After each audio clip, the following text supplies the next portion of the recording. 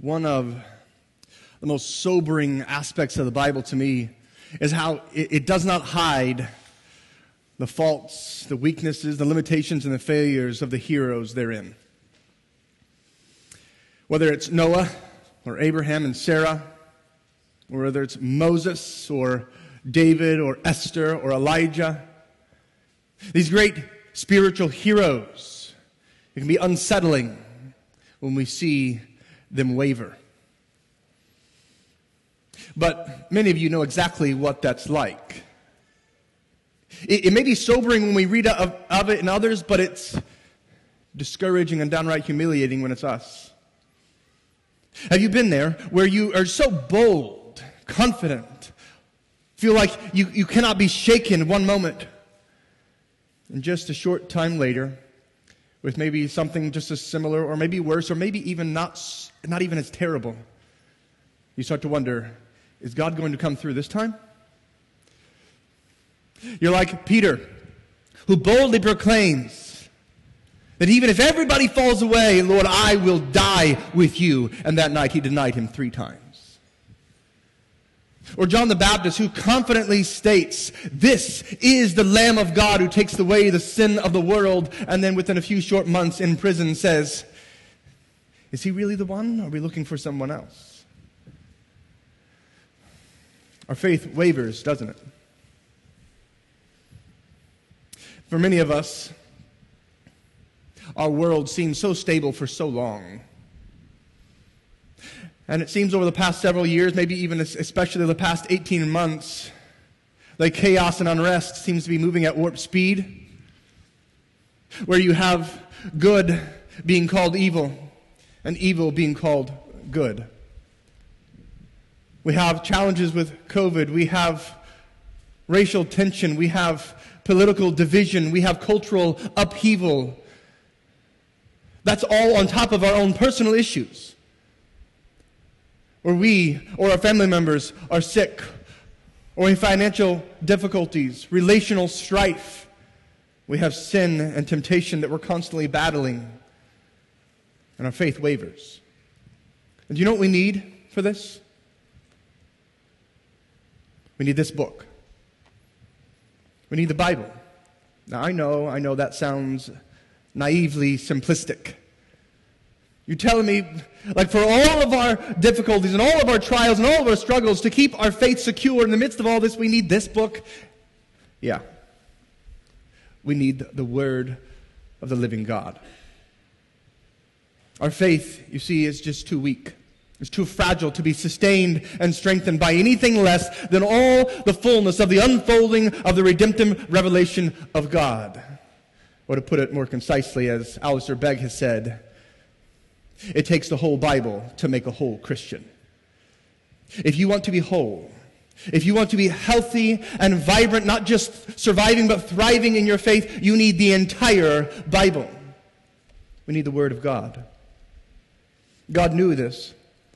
All along, He knew. He knew that we would need more than the plain teaching of John 3:16. We don't need less than that, but we need more. Among other things, we need the history of the work of God in His people throughout the centuries. We need to be able to look back and see how the Lord has been faithful to His people, keeping His promises, fulfilling His plans, His purposes, and His prophecies over and over and over and over again. Our faith needs to see that. That the truth we see has been built upon a foundation that has been lifting it up and holding it secure for millennia. I was talking with a friend earlier this past week, going through a really stressful time in their life. And they're talking about their anxiety, and I said, you know, having anxiety means you're human and that you're alive, right? And you're not putting your head in the sand. But being a Christian means you take that anxiety to the Lord. And so you have anxiety, fine. But in a stage of your life, maybe the stage of our culture or our world, whatever it is, when there seems to be every reason to be anxious, we need to go back to this book and find every reason to have hope. We need this over and over and over again. Constant anxiety requires constant fighting for faith. And in order for our faith to stay alive and to grow in the midst of this world full of struggle, in this world full of uncertainty, in the midst of this world full of strife and anxieties and difficulties and sin and suffering, lots of suffering, we need to read and reflect often upon how the plans and the purposes of God have been unstoppably carried out since the beginning. And they are continuing to be unstoppably carried out to the minutest detail. More than that, it is good and it is right and necessary for our faith to read and reflect upon how all of history, including the best and the worst of times in this world and the best and worst of times of our own personal lives, all of history centers on Jesus Christ, that He is the focal point. In other words, we need to see not only the substance, Jesus Himself, but the great shadows that He casts. We most often see the substance of Jesus in the New Testament, who Jesus is and what He has done, but we see the shadows in the Old Testament, in books like Exodus, for example. The shadows are people. They are events and they are institutions that point to Jesus as their ultimate fulfillment, as their ultimate purpose. These shadows in the Old Testament are people like Moses and Aaron and David. They are prophets and priests and kings who are like types of Christ. They prefigure who He will be. Now, as I said, they have flaws and faults and sins, so they're not exactly like Him. They're not Him. Just like a shadow is not the substance itself, but they're like it. And they point. They point in that direction. There are godly men and women throughout the Old Testament that we look at and we see, man, they had such faith and such righteousness and such faithfulness that they remind me of somebody. It's Jesus. These shadows of events like Israel's exodus out of Egypt, or like Daniel being rescued out of the lion's den, or Jonah being swallowed by a great fish instead of drowning in the sea. They all point to what Jesus would do in rescuing His people from their sin. The shadows of the institutions like the Passover, or like sacrifices and the entire sacrificial system, or the Sabbaths, they all point to Jesus as their ultimate fulfillment or purpose. And we need these shadows. We need these shadows. I was telling my girls on the way here, I said, if I walked up to you and I gave you a present, you might say, thanks, Dad. But what if I explained to you and you were able to watch a video or read the story of how for the past 30 years I've been working on this present. I've been building it. I've went all around the world, spending thousands and thousands and thousands of dollars and thousands of hours working on this thing to get all the materials, finding experts to help with all these resources through all this time, and just to give it to you, hoping that one day I would have 2 girls to be able to give this to. Would it be more special to you? I said, yes, absolutely. You see, God didn't just say, here's my son. He said, I want to give you thousands of years of my plan and of my promises and of these shadows pointing to Him all along the way, so as to give you a foundation, a firm foundation, for when He comes, you won't just see Him as more special, you will learn to trust Him more fully, because my plans have always been about Him for you. We need these shadows in order to strengthen our faith. God is more committed to our salvation than we are, which means He must be more committed to our faith than we are. So He's given us these shadows. We need to see them in order to have our faith strengthened, but in order for these shadows in the Old Testament to actually impact our faith for good, we need to actually recognize the dots in the Old Testament and then draw lines connecting them to the New Testament fulfillments. Specifically today, I want to show you how to connect the dots of the Sabbath in the Old Testament to the promises and to the fulfillments of rest in the New Covenant in Jesus. But why am I preaching about the Sabbath? It's a good question because I've already preached on the Sabbath earlier this year. And the 10 Commandments in Exodus 20, the 4th commandment is the Sabbath. And I preached on that a few months ago. But the reason I'm preaching on it now is quite simple. It's because it's in the passage that we're in. And we're preaching through the Bible sequentially here in order. And we find it here. But that actually leads to another question. Why is it here? Why is he telling us about it again? And let me explain further why this seems to be so oddly out of place. You can break the book of Exodus up into 4 sections. And the last section is the one we're in. Chapters 16 through 40. 25 through 40. It's 16 chapters. And in these chapters, 25 through 40, are all about the work of the people for God building the tabernacle. It's about them working on the tabernacle. And so why would he include passages about the Sabbath where they dare not work? Take this even further. Chapters 25 to 31, the first half of this, are about the tabernacle work being commanded. You can listen to Exodus 25, verses 8 and 9. Where he begins this, God speaking to Moses says, "And let them make me a sanctuary, that I may dwell in their midst. Exactly as I show you concerning the pattern of the tabernacle and all of its furniture, so you shall make it. Set to work and build the tabernacle." The last half of this section is on the work of the tabernacle being completed. We find it in Exodus 39, verse 32. "Thus all the work of the tabernacle of the tent of meeting was finished. And the people of Israel did according to all that the Lord had commanded, as commanded Moses, so they did." Exodus 39, verse 42. "According to all that the Lord had commanded Moses, so the people of Israel had done all the work. And Moses saw all the work, and behold, they had done it, as the Lord had commanded, so they had done it. Then Moses blessed them." And the very last verse of our section, chapter 40, verse 33, says, "So Moses finished the work." This whole section is about the work of the tabernacle. It's about the work being commanded or the work being completed. So why talk about stopping working, ceasing from work on every 7th day of the week? And more than that, there's not just mentioned here, it's prominent in this last section. You might have noticed that chapters 25 through 31 is the first half, and 35 through 40 is the last half, but there's a few chapters missing, 32 through 34. And that's the interlude. This is where they set to evil work. They work all right. They work to build a golden calf. They make it. They set it up before them. They bow down to it and worship it instead of Yahweh. And chapters 32 through 34 is about that whole mess and how God responds to them. But do you want to know the very last thing that Moses records God saying before the golden calf debacle? It's about the Sabbath. In the section about get to work building my tabernacle, oh yeah, by the way, don't work on the Sabbath. That's the very last thing he says before the golden calf incident. And the very first thing he says after it is chapter 35, verses 1 through 3, where he says, oh yeah, before I tell you to work, don't work. Don't work on the Sabbath.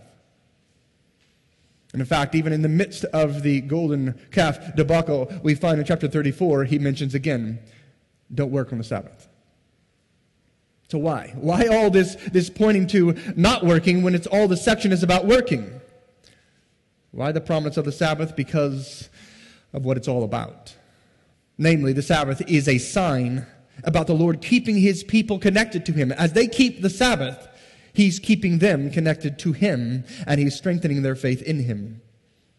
And this really answers the question of why I'm preaching, or why I'm eager to preach it to you today. Because the Sabbath, as a sign, is what God uses to connect you to him, to keep you connected, and to strengthen your faith in him. So let's unpack a little bit of the Sabbath. What is the Sabbath all about? Well, the Sabbath, as a sign, is a precept. It has a principle, and it does point to something beyond itself. It is something, it has something, and it does something. The Sabbath is a sign. And signs can function in various ways. Some signs command, stop, yield, do not enter, right? Other signs inform, like restrooms, pick up your order. You can pick up your order here, or you order over here. They're just informing you what is. And other signs still direct. They're arrows. They point, go this way if you want to use the restroom. Enter this way if you want to get into our parking lot. They direct you where to go. The Sabbath, as a sign, functions in all three ways. And I want to show you through these words of precept, principle, and point. The Sabbath is a precept. A precept is just a rule. Kids, if your parents tell you to go clean your room, that's a precept. It's just a command or a rule. The Sabbath, as a precept, was a sign of the old covenant. It was a sign of the old covenant. It was about the connection of the people Israel to the Lord and about the commands he gave them and the promises he gave them. If you look with me in Exodus chapter 31, verse 13, actually starting in verse 12, we read, "And the Lord said to Moses, you are to speak to the people of Israel and say, above all, you shall keep my Sabbaths." That's a command. Verse 14, "You shall keep the Sabbath." Verse 15, "6 days shall work be done, but the seventh day is a Sabbath of solemn rest, holy to the Lord. You're not to work on those days." This is a command. The command to be kept. So the Sabbath as a precept functioned as a sign by way of command, but only temporarily. It was a temporary command because it was indelibly tied to the covenant, to the old covenant. Look with me again at verse 13. "Above all, you shall keep my Sabbaths, for," here's the reason why you should keep it, "because it is a sign between me and you." That phrase, "a sign between me and you," is only used 2 other times and 2 other ways in the Old Testament. Both other times have to do with a covenant. The first being the covenant God made with Noah and the whole earth, that he would not flood the world again. And then what was the sign that he gave him? The rainbow in the sky. The second time it was with Abraham and his descendants. And what was the sign of the Abrahamic covenant? Circumcision. Here, the covenant is with his people through Moses, the Mosaic or the Old Covenant, and the sign is the Sabbath. Cease from working on the seventh day. You see it even more clearly here in verse 16 where he says, "Therefore the people of Israel shall keep the Sabbath, observing the Sabbath throughout their generations as a covenant forever." As long as you have this old covenant, as long as it's in force, you are to keep this Sabbath sign. The sign of the old covenant.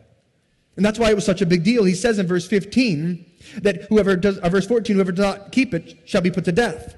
In verse 15, whoever does not keep it shall be put to death. They shall be cut off from their people. Because basically they were saying, I don't want to be a part of your covenant people anymore, God. They were rejecting when they did not keep the Sabbath. See, this was all temporary because it was tied to the old covenant, but we're not in the old covenant.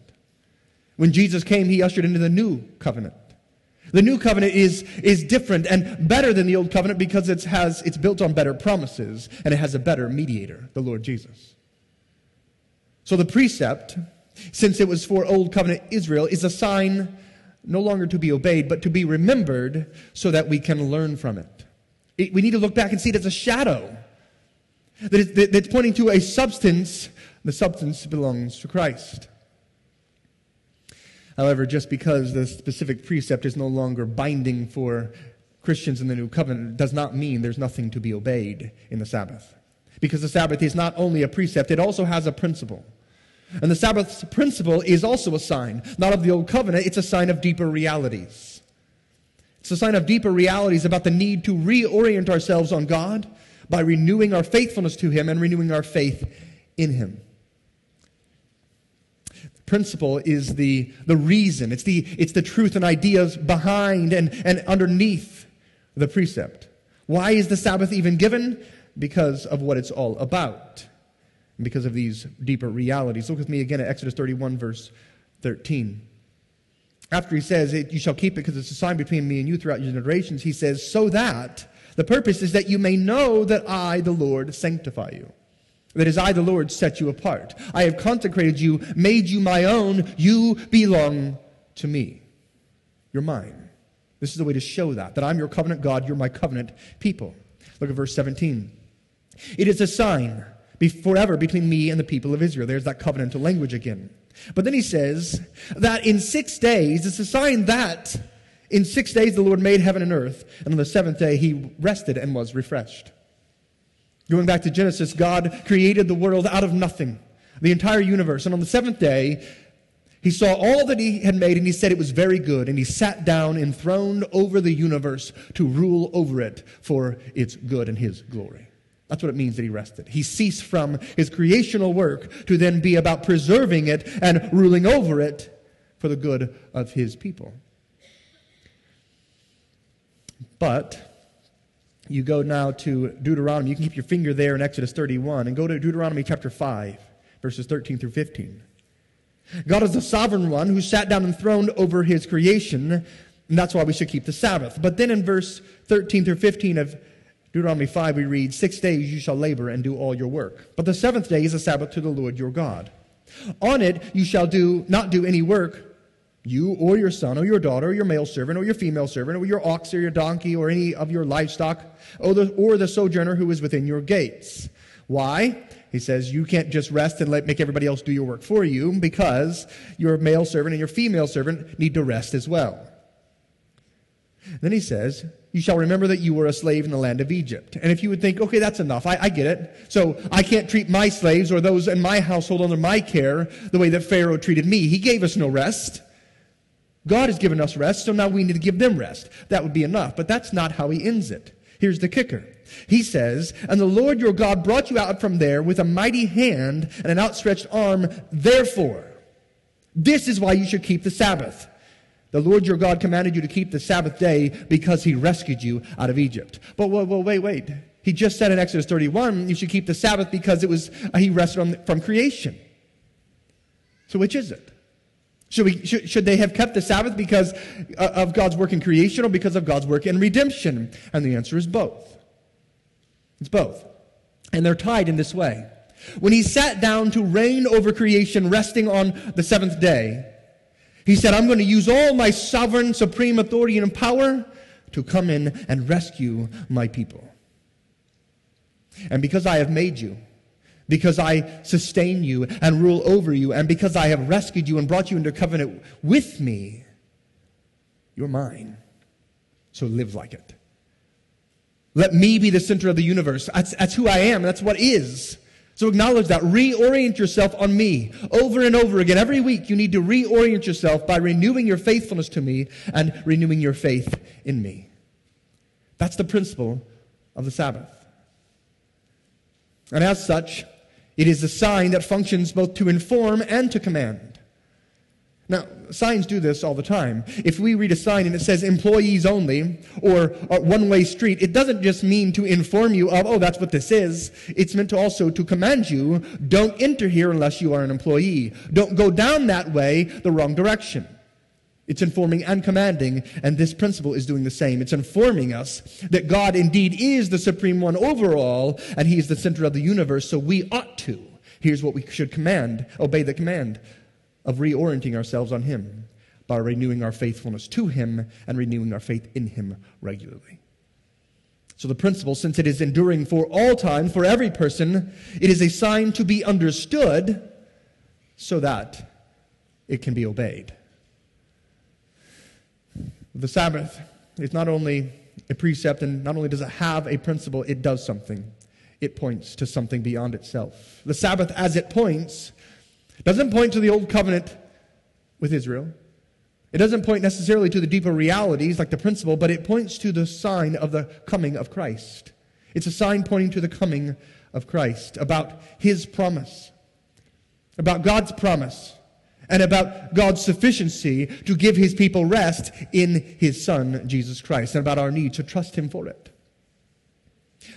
I talked earlier about the shadows. The shadow here is often in the Old Testament, but the substance is in the New. We read in Colossians chapter 2, verses 16 and 17, therefore let no one pass judgment on you in questions of food and drink, or with regard to a festival or a new moon or a Sabbath. These are a shadow of the things to come, but the substance belongs to Christ. The Sabbath was a shadow, and it was pointing all the while to Jesus, the Christ, in whom we will have rest. Look at Hebrews chapter 4 with me. Hebrews 4, starting at verses 3 and 4, we read of the substance of the Sabbath's shadow. For we who have believed enter that rest, that Sabbath rest. As he has said, as I swore in my wrath, they shall not enter my rest. This is divine rest that we get to enter into by faith. Although God's works were finished from the foundation of the world, for he has somewhere spoken of the seventh day in this way, and God rested on the seventh day from all his works. All of his works of creation were completed, and so he rested to reign over it, and we are to rest in his reign. Rest in his divine rest by faith. Not by keeping the old covenant Sabbath command. He says in verse 3, for we who have believed enter that rest. You enter it by faith. By faith in what? By faith in God, yes. By faith in His promises, absolutely. By faith in His gospel promises in Jesus Christ, most specifically. You trust in, you embrace Jesus and find rest. We already have it. We've entered into it by faith. And yet, he says in verse 8 that there's more to come. For if Joshua had given them rest, Joshua was the leader of the people of Israel after Moses, leading him into the promised land. Do you think they had rest in Egypt? No way. Did they have rest in the wilderness? No, not really. So they were to have rest in Canaan, the promised land, flowing with milk and honey. Indeed, but only in part. And so he says, if Joshua had given them rest, this kind of rest, this divine rest of God, the rest that he rested with on the seventh day, then he would not have spoken of another day later on. So then, there remains a Sabbath rest for the people of God. Not another Saturday. No, it's pointing to something beyond itself. The Sabbath was pointing to a greater rest for the people of God. For whoever has entered God's rest has also rested from the works as God did from His. If we believe by faith in Jesus, we have rest. We've entered into it. And yet we're not rested, are we? Not completely. This world requires hard work. To flee from temptation, to resist the devil, to fight against our own flesh. The world, the flesh, and the devil are constantly something to fight against, to work against, and to work for good, to build up the body of Christ, and to work to bring about the gospel to the nations. We have work to do. We have not ceased from our work yet. So he says, let us therefore strive to enter that rest yet to come, so that no one may fall by the same sort of disobedience. There is still yet a fullness to the rest that we're waiting for. This is the ultimate focus of the Sabbath, as it points to something beyond itself. And as such, it functions as a sign to inform us, to direct us, and to command us. It informs us that Jesus is the substance of the Sabbath's shadow. And it directs us to trust in Him, and even it commands us to submit to Him and give our faithfulness to Him. So the pointer, since it centers on Christ, is a sign to be followed. Like arrows to be followed, so that we can embrace Christ by faith. But remember, I've said from the beginning that this is also for Christians to read. You say, well, I already do follow the Sabbath to trust in Christ. I've already followed this shadow. I've seen Christ and I trust in Him. Then follow it again and again and again to a stronger, deeper, richer, more focused faith in Him. That's why we read of these shadows. That's why we read the Old Testament, to say, I want to see more clearly, more fully, the foundation and the shadow of the substance. Let me just dive a bit deeper into what it means the Sabbath points us to Christ and the rest we have in Him as the substance. The Sabbath is a shadow, and it points us to the substance of Christ, but how? How does it do that? How does the sign of the Sabbath in the Old Testament direct us to embrace Christ by faith? How should we connect the dots of the Sabbath in the Old Testament to the new covenant realities and promises fulfilled in Jesus? Well, the principle of the Sabbath is about reorienting our lives, ourselves on God by renewing our faithfulness to Him and our faith in Him, right? So then when we see that the Sabbath is a sign pointing us to and directing us to embrace Christ, then Jesus becomes our orientating focus. Jesus becomes the one in whom we place our faith. Jesus indeed becomes the one in whom we find our rest. It's from Jesus that we have our rest from sin. It's in Jesus that we find our rest from the reigning power of sin. It's in Jesus that we find our rest from the unbearable shame of sin and from the condemning guilt of sin. It's in Jesus that we have this rest from sin because He both cleanses us and changes us. He forgives us and He sanctifies us. He rescues us from the power of sin and the penalty of sin. Jesus gives us rest from sin. It is in Jesus also that we are able to find rest from the futility of spinning our wheels in a very meaningless life. A life where we seem to be constantly trying to find what it is that we should stand for. Well, it's in Jesus that we find our identity. It's in Jesus that we find our meaning and our purpose and our marching orders. And so it's no futility. We rest from that. And in Jesus, we have rest from the dead religiosity that has us foolishly trying to constantly prop up our good works for ourselves and others to see, and for God to be impressed with, that He would accept us and be good to us. That's overwhelming. That's so tiring. That's burdensome. And Jesus says, "Come to me, all you who are weary and heavy laden, and I will give you rest.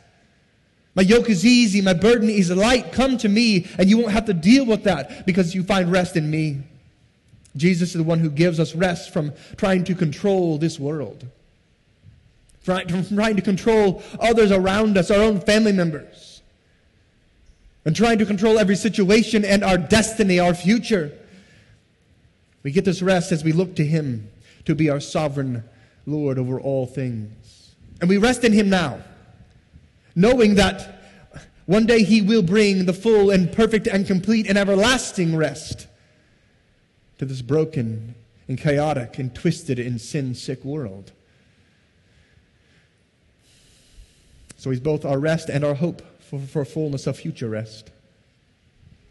The rest promised us in Jesus is the substance of the Sabbath's shadow. The Sabbath is the sign that has always been pointing to, always been directing us to trust in Christ, to trust more and more and more in Christ. And yet, many Christians fail to be blessed by it. Many Christians fail to have their faith strengthened by these shadows in the Old Testament. And the reason for this are, one, many don't know or don't even read their Old Testament, or maybe not even their Bible. I mean, that's pretty clear, right? A sign has no use, no function to it if you don't see it, if you don't read it, if someone doesn't tell you about it. We need to see this shadow in order to be led to the substance. So the application is simple. Pick it up and read it. You need to read the Bible. You need to read the Old Testament. Get a plan that gives you maybe a general overview of the Bible. You can get a children's storybook Bible, a good one that will show you connected dots all the way through to Jesus. Read the Bible. Another problem, the reason why many Christians are not strengthened in their faith by these shadows is because if they do read their Old Testament, they don't know how to appropriately connect them to Christ. They don't know how to see Jesus as the substancer. And there's illegitimate ways to do it. And so they get nervous and worried and they go, it's too difficult. I don't know how to do it. Well, if that's you, let me give you 3 practical applications. 1, pray. Ask God to help you. He's a good Father. He put it in here for your faith to strengthen it. He's not hiding it from you. He wants you to dig and to work for it, but ask Him for it. And then actually practice. Read the Bible. You get better at it the more you try to connect these dots and see the connections there. You get better at it. And then don't just pray and read and practice it, but get guidance. Get guidance. Do it together. I would love to hear stories of this week you going out with your Piney family or with your discipleship group or just other friends in the church and saying, well, I want to read this Old Testament passage and let's see if we can see the substance of this shadow. What is it pointing to? How is it leading to Jesus? And do it together in community. There are good books that we can give you, articles that we can show you. And I guarantee you that every one of your pastors would be elated if you came to them and said, I was reading earlier in the book of Ruth, and I'm trying to figure out how is the connection to Jesus. We would love to walk you through that. Because we see the beauty and we want to see it more. And because we know it is strengthening of your faith. It keeps you connected and strengthens your faith in the Lord.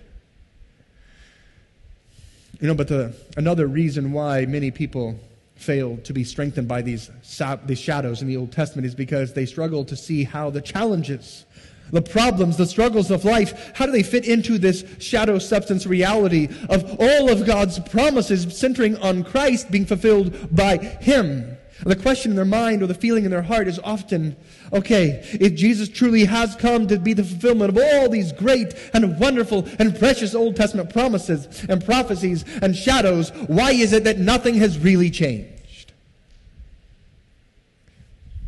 There's still sin. It still hurts. This life is still hard. I still have to work. My faith still wavers. That shouldn't be if Jesus has come and he has fulfilled all these promises, right? Nothing has really changed. The answer, at least, is twofold. One, that sometimes we get ahead of ourselves.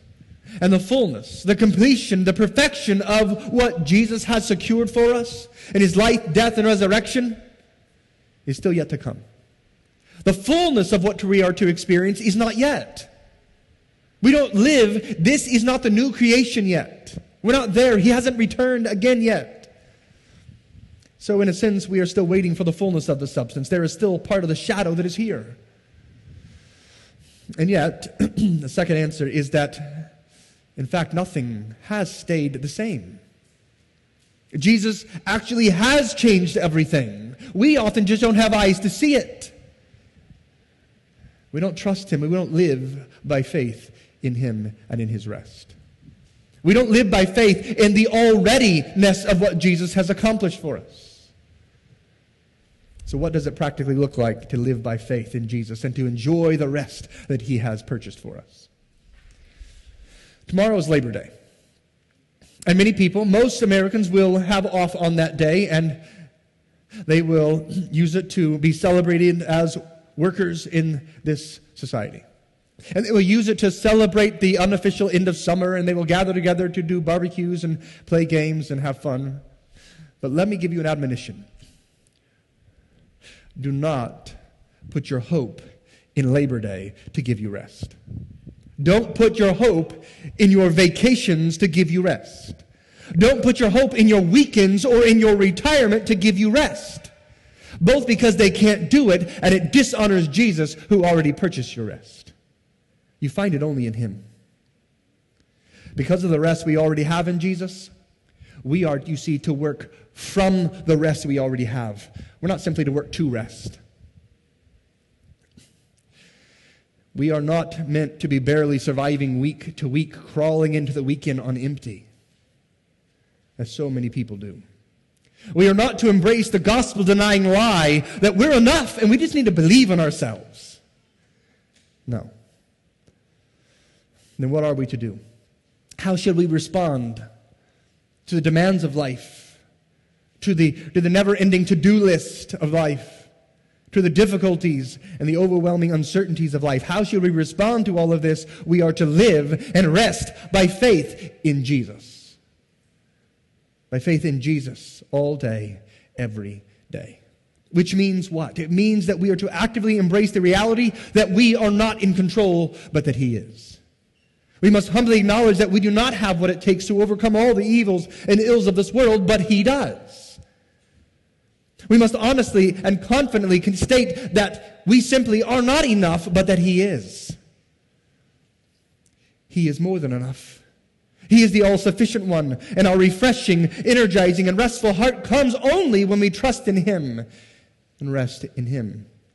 Jesus is the founder and perfecter of our faith. He's the Savior of our souls and the Lord of this universe. And this means that when we do go to work, on maybe Monday or Tuesday of this week, when we do our schoolwork this week, when we're called to serve others in the church or in our home, when Satan comes to us, tempting us to despair, telling us of the guilt within, when we engage with others who are just so different from us and so difficult to deal with, and when we experience opposition to our faith and the values of God's Word, when the world seems to be falling apart and chaos is all around and we're overwhelmed by it all, then we must work and we must live from the rest we already have in Jesus.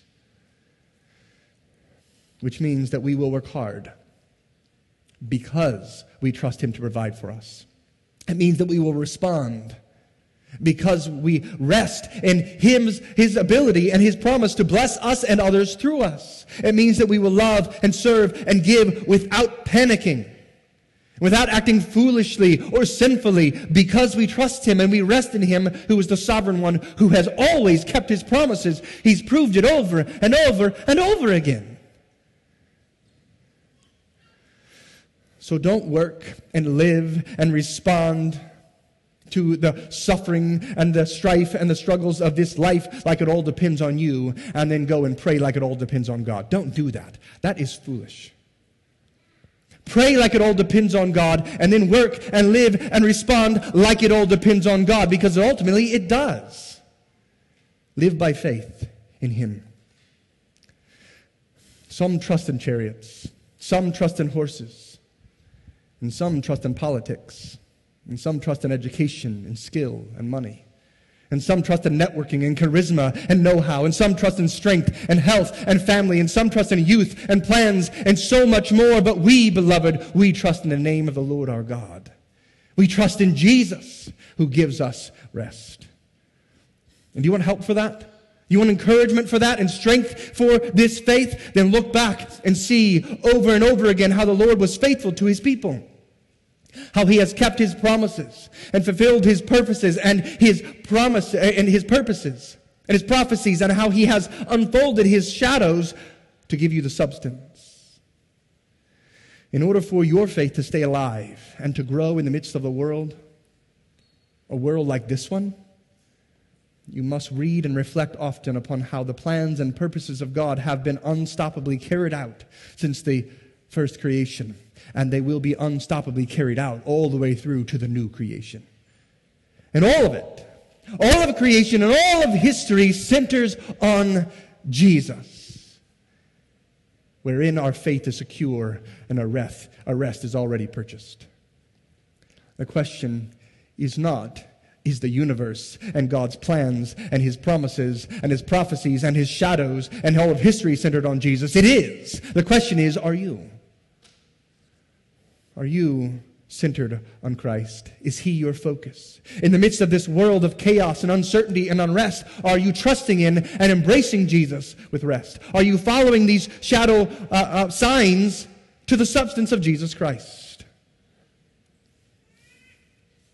I want to close with one verse from Hebrews chapter 4, verse 7. It says, again, He appoints a certain day, today, saying through David so long afterward, in the words already quoted, today, if you hear His voice, do not harden your hearts. My friends, if you hear my voice this morning, you hear the voice of God as I read to you, do not harden your hearts. Embrace Him by faith. Embrace His promises of rest in salvation and of hope in Jesus. This morning, if that's not you, if you're not embracing Christ and resting in Him, then when others partake of communion this morning, stay where you are and don't come up. That would be foolish and it would be sinful. Instead, stay where you are and bow your head and ask God to open your eyes to the truth. Ask Him to help you to see the signs that all of this points to Jesus, and that He is your only hope for rest here and now and hereafter. And then come talk to me afterwards. Or another pastor. Put on a connection card. Email us, or just talk to another Christian around you about what it means to embrace Christ, to follow Him by faith. And this morning, if you are trusting in Jesus, and you've had your faith in Jesus affirmed by other Christians in baptism in a local church, then I'm going to invite you in just a moment to exit to your left, to come up to one of these tables, to grab the communion elements. And the far left is where the gluten-free is. And you can come and then take the elements and go back to your seat to the right. And think about these elements that represent the body of Jesus Christ broken for sin and His blood shed for sinners. All of it meant to purchase all of the promises, all of the prophecies, all of the shadows that God laid out in the Old Testament and more. And ask Him to help you. As you praise Him for being that substance, ask Him to help you to embrace Him by faith, that you would rest in Him all the more. And if you're struggling this morning, and you want to be prayed with about anything, whether you're taking communion or not, I'm going to be right here in front of the stage. And I'd love to be able to pray with you. For those who are coming, whether you want to be prayed with or you're taking communion, for those who should, you may come when you're ready.